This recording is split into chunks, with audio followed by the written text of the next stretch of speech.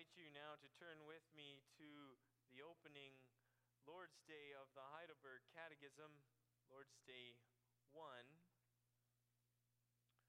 which we may find in the backs of our books of praise on page 519. Page 519.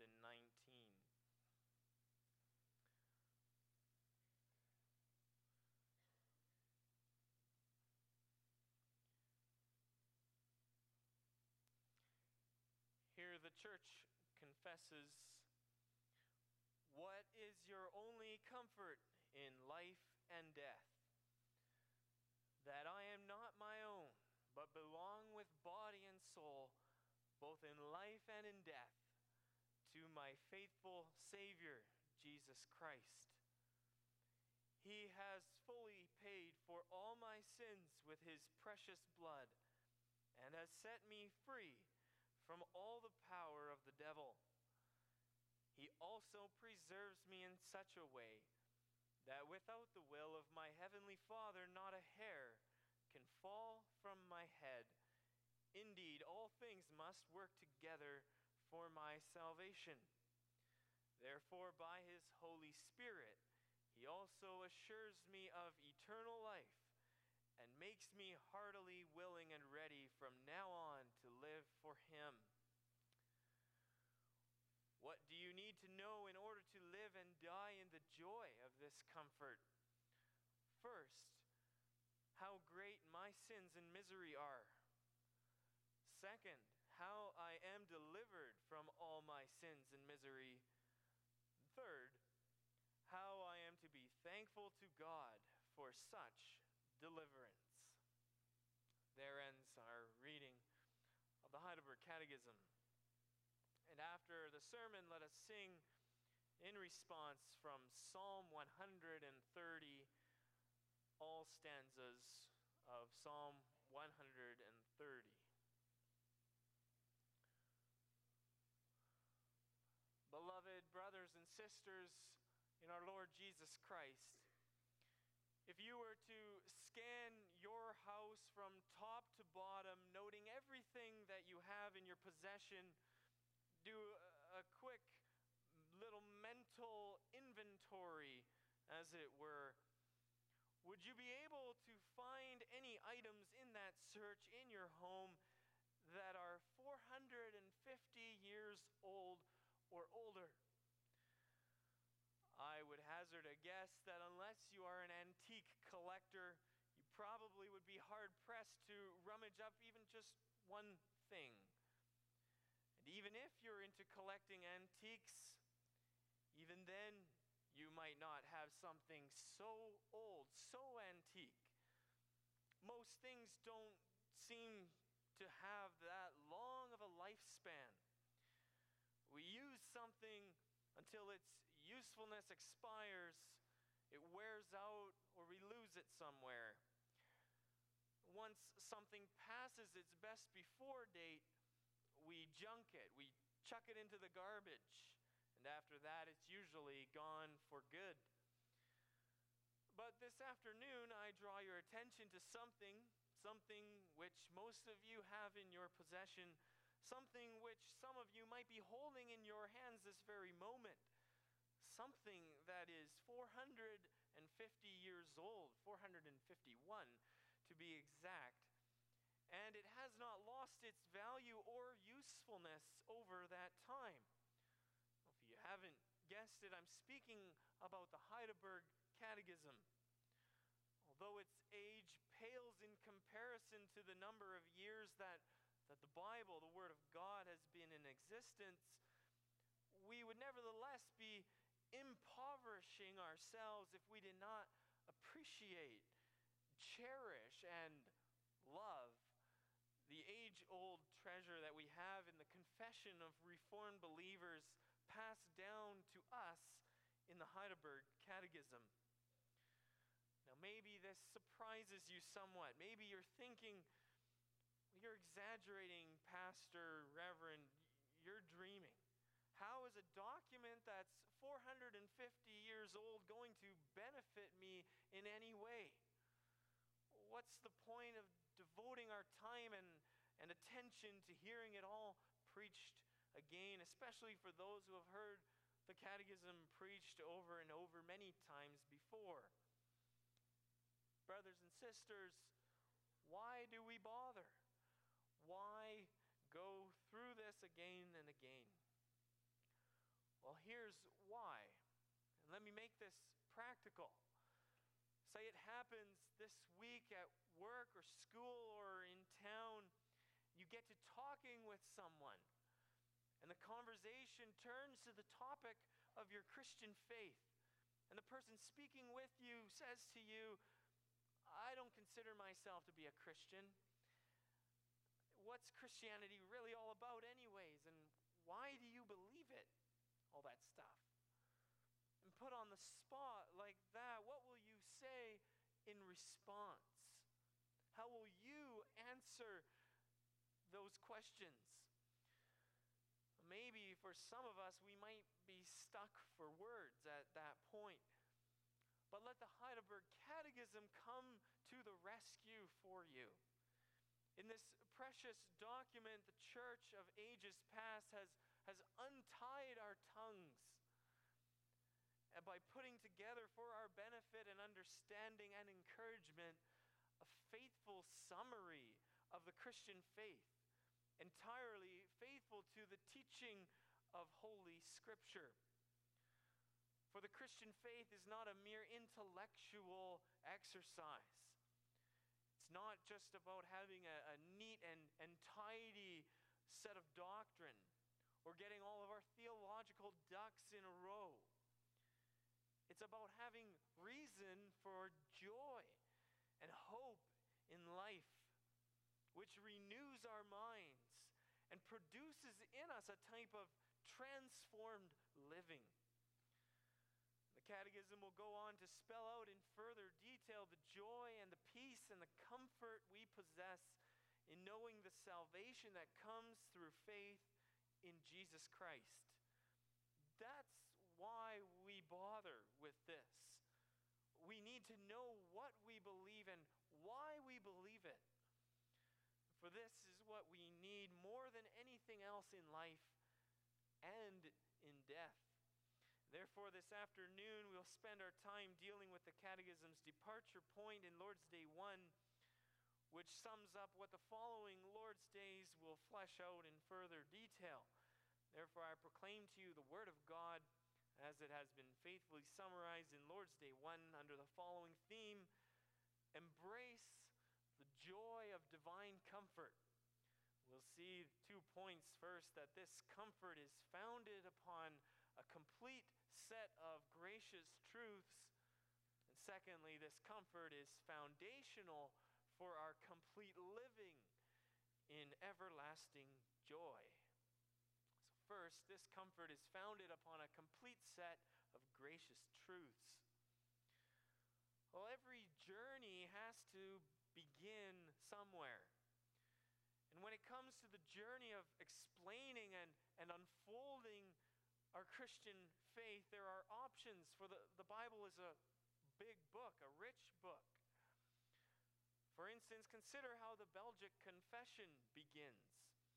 It starts with, there is one God, and continues from there. Or consider another historic Reformed confession, the Westminster Catechism, which begins with, what is the chief and highest end of man? And the answer is to glorify God and to enjoy Him forever. And the Westminster Confession starts with the topic of Scripture, begins there. And so there already we have 3 different possible angles that we could start with: God, glory, Scripture. But the Heidelberg Catechism takes a bit of a different tack. It starts with comfort. Comfort that addresses our greatest need.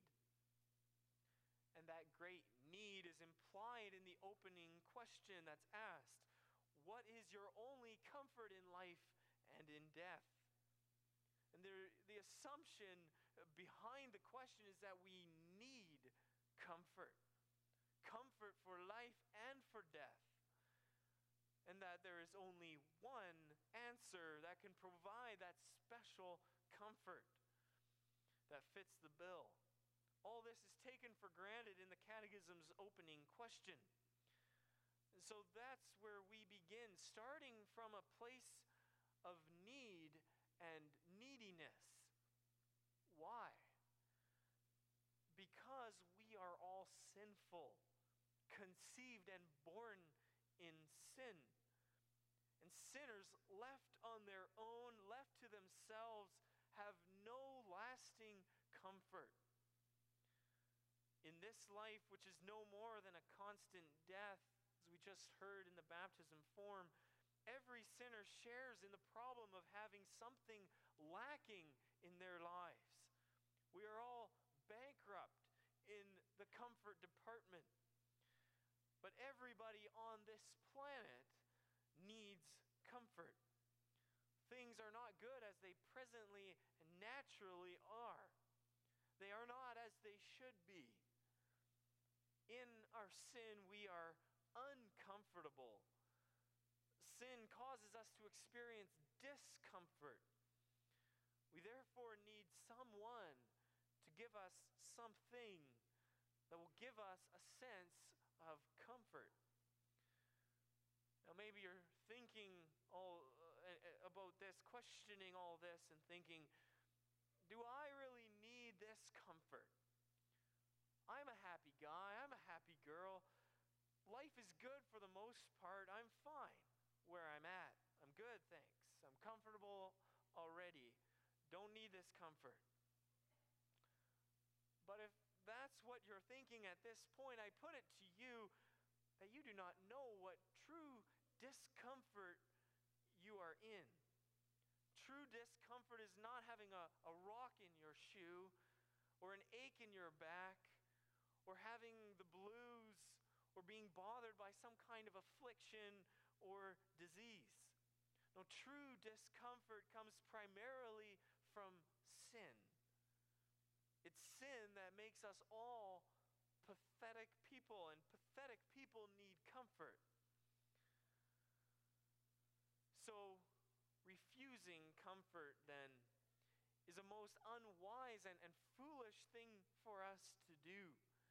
Instead, we must recognize our sin and humbly confess it today, before it's too late, so that we may experience this true comfort already now. For our great God has, in His marvelous grace, provided us with comfort. And this is not the kind of comfort you can enjoy at a mattress store or a furniture store by slouching on their comfy, cozy, cushy furniture or mattresses. It's deeper, much deeper than that. Comfort is comfort is good in the midst of bad. Good that takes care of the bad, providing relief from agony and discomfort. God has given us comfort that comes in the gospel. We need this comfort in order to cope with the problem of our sin. Now, where does this comfort actually begin? Well, the Catechism teaches us in the first place that we must not look inward, but we must look outward, something we heard about already this morning.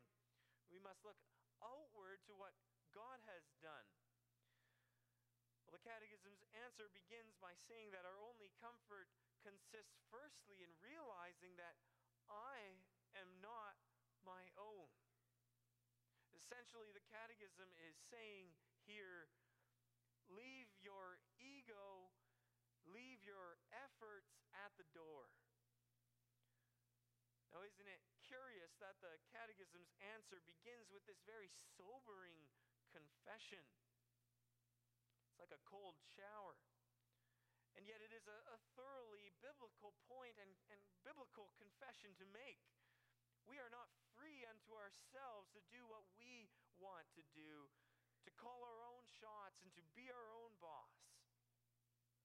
Well, how sad it is then when sometimes we we might hear Christians give each other the advice, it's your life. Do with it as you wish.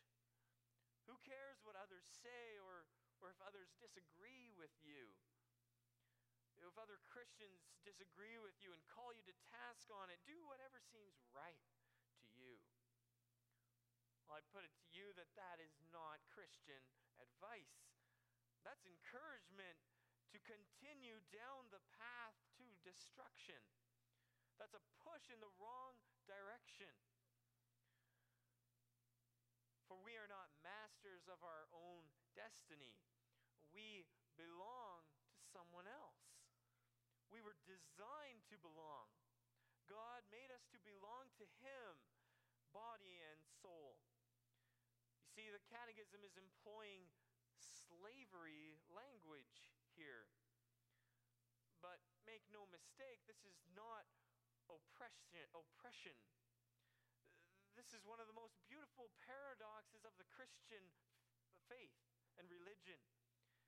It is only when you are bound to Christ that you are truly free. To be free, you must become a slave of Christ. Sound strange to you? Perhaps bizarre?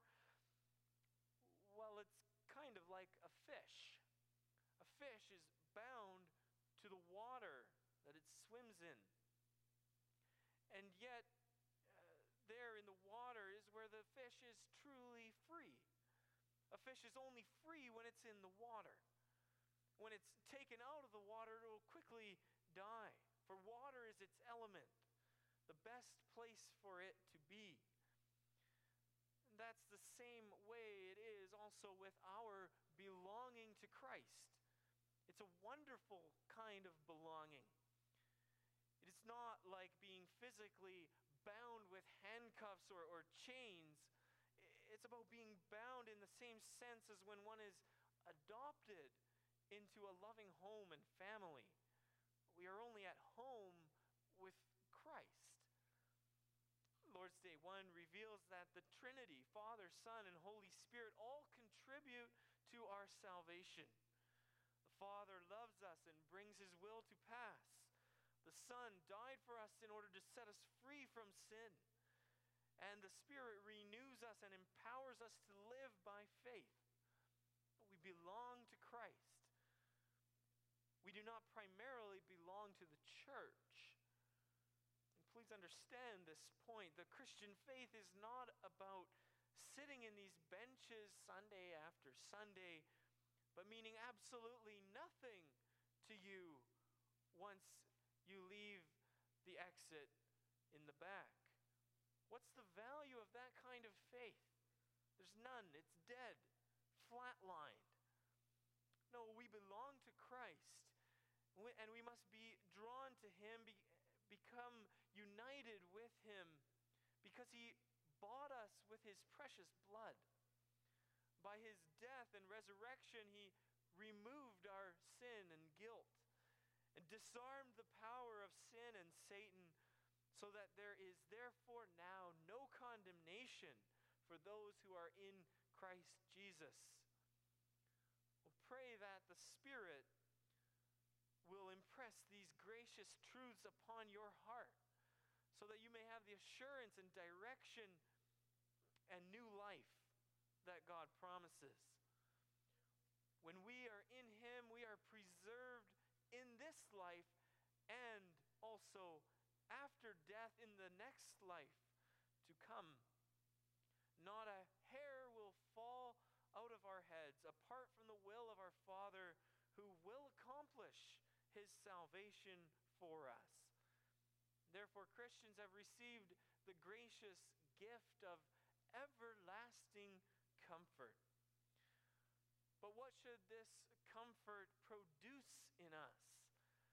We consider this in our second point as we look at how the comfort we have is foundational for our complete living in everlasting joy.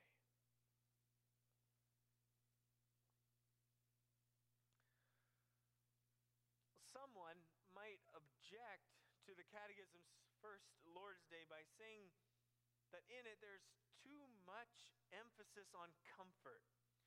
And that overemphasis will lend itself to producing lazy and lax Christians who are not concerned with living properly and appropriately before God in response.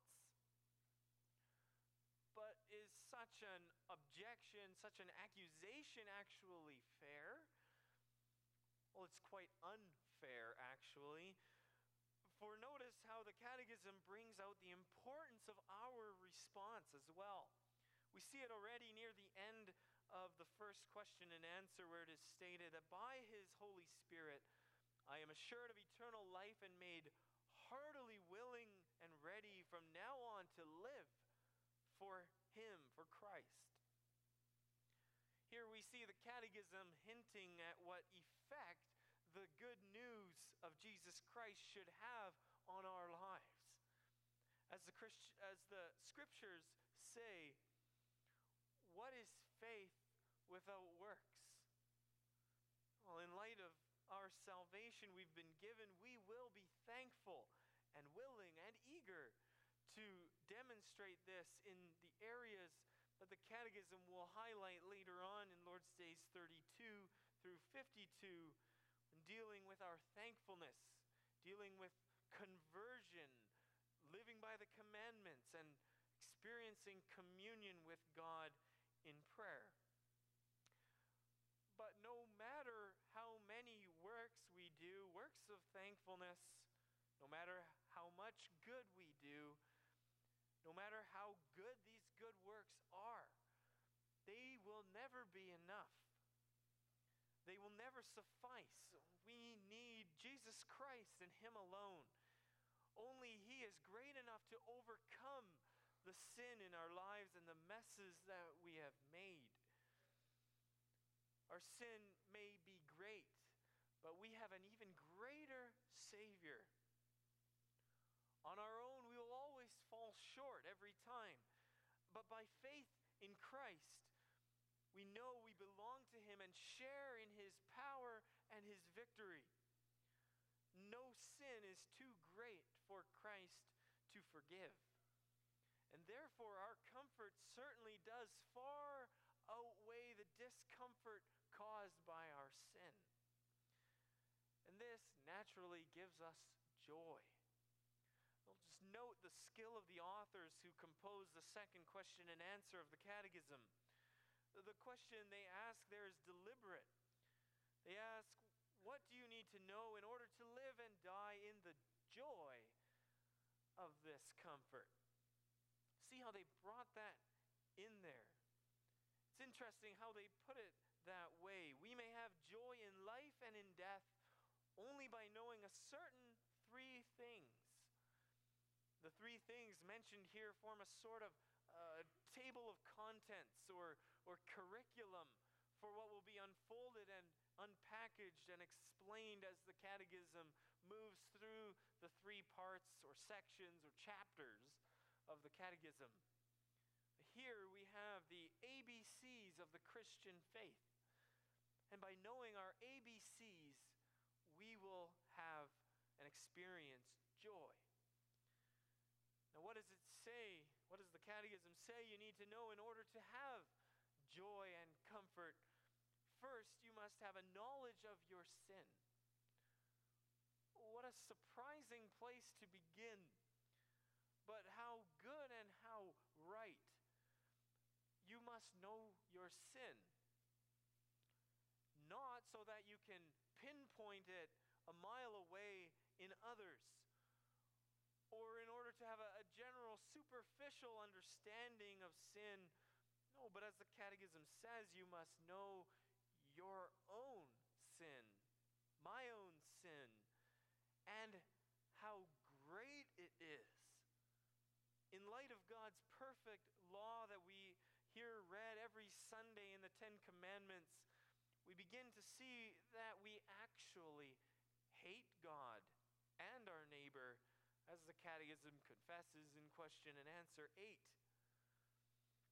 Well, it was this knowledge of sin that brought the psalmist in Psalm 130 that we read from earlier to say in the opening verse of that psalm, of the depths I cry to you, O Lord.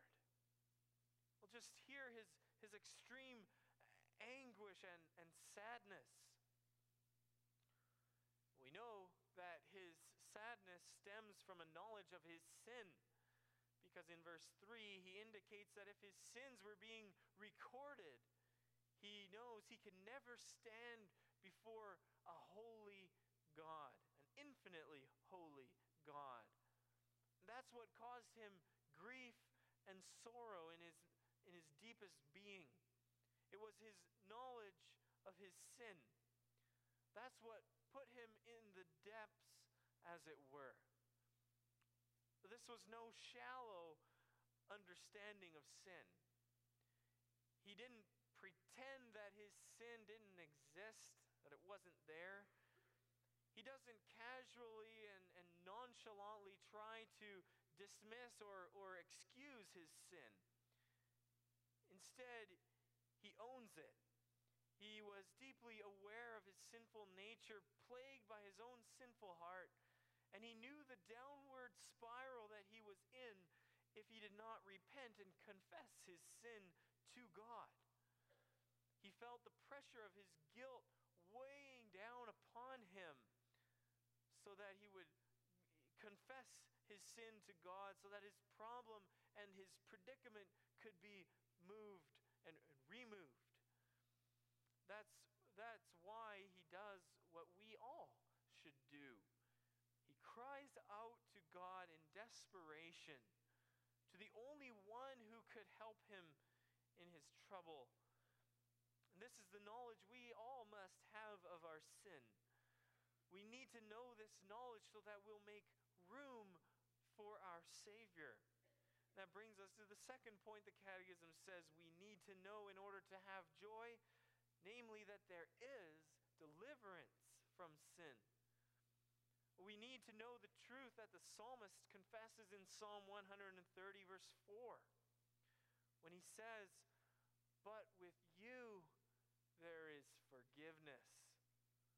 Well, that's the gospel, brothers and sisters, in a nutshell. No sin we commit stands outside of the power of God's grace to forgive. As the scripture tells us, where sin did abound, grace abounded all the more.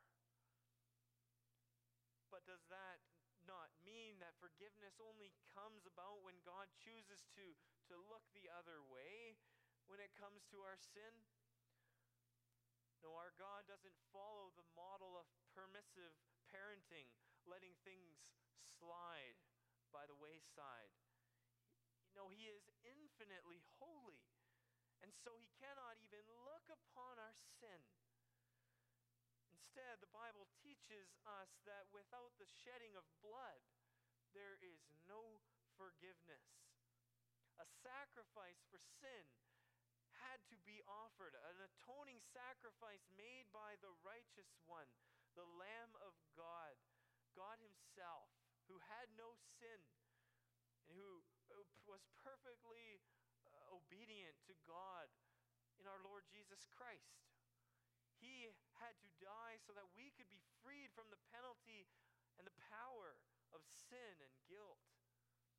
And so God did not look the other way, but he looks directly upon Christ's sacrifice so that he can grant us forgiveness to his people. Having been forgiven by God, we as his people have assurance and peace and calm and comfort in knowing that every sin we confess will be covered over by our Savior's blood. Then where does all of this take us? The Catechism says that a right understanding of sin and salvation leads us into a lifetime of service. Forgiveness fuels thankfulness. See the wonderful way that the psalmist yearns for this, longs for this in Psalm 130, verse 5 and 6. In the space of these two verses, the psalmist speaks of waiting. 5 times he mentions it. waiting for what? Waiting for forgiveness? No. He has already received that in verse 4. No, he's waiting for the Lord, for restored fellowship, for peace and joy and harmony and the blessings that accompany God's forgiveness.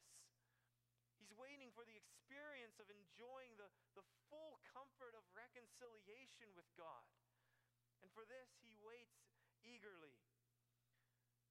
That is what is indicated by the repetitious language that the psalmist uses here in this psalm, in these verses. And in the comparison he draws with the watchman waiting for the morning. He longs for this fullness of joy with God and joy in God, more than watchmen working the graveyard shift anticipate the coming of dawn that signals the end of their shift, when they can go home and close their eyes and get some sleep and rest. Well, this experience of the psalmist is the pattern for us as well. We go from the depths to the heights, from the valley to the mountaintop, from the depths of despair because of the unfailing love and grace the Father has lavished upon us. We now have full redemption, reconciliation with God through Jesus Christ. Or as the ESV translates it beautifully in verse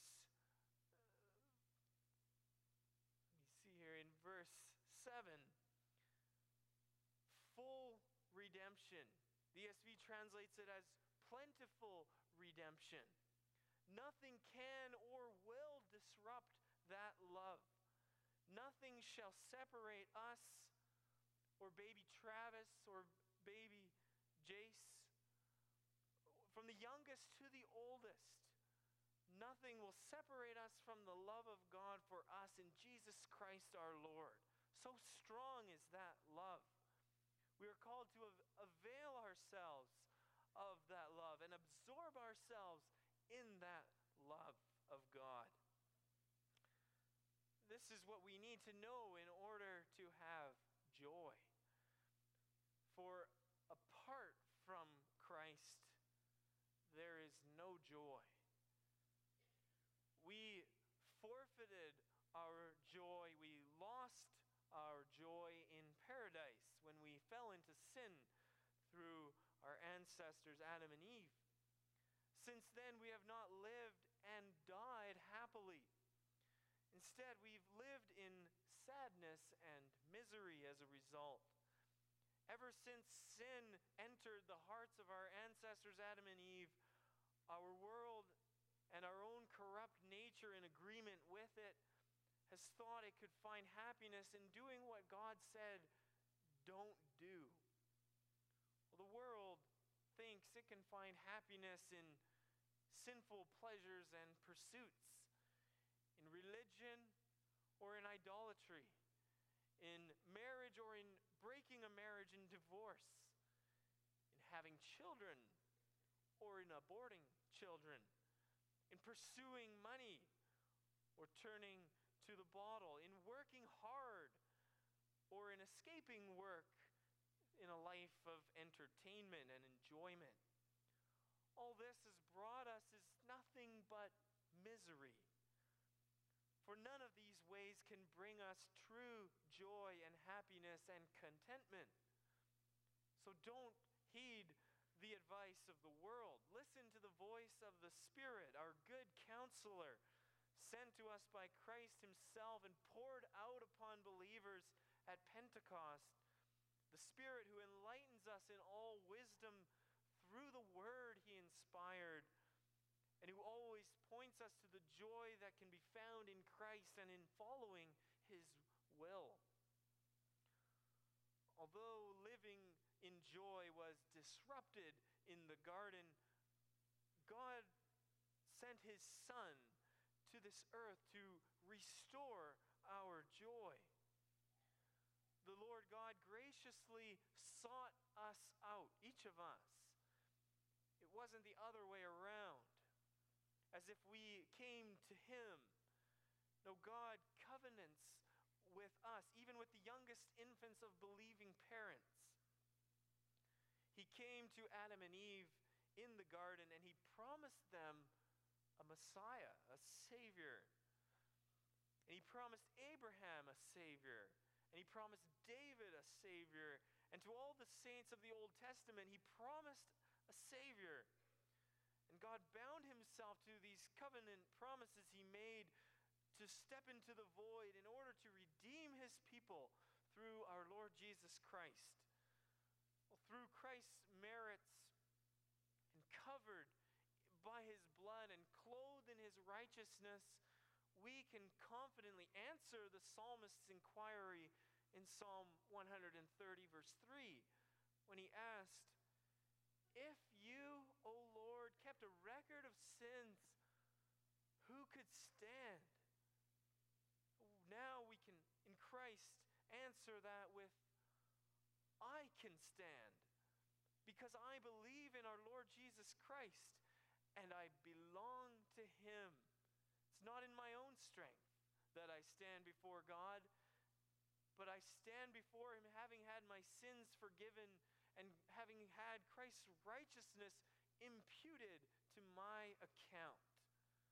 Brothers and sisters, entrust yourselves to Christ. That's the wonderful gospel that we have. With such a comfort, even dying does not destroy or dampen our joy. So strong it is. For the Christian, it can truly be said that even at the end of our life, our best days are not behind us, but before us. This is your comfort, brothers and sisters. Go on from here living in the joy that accompanies and flows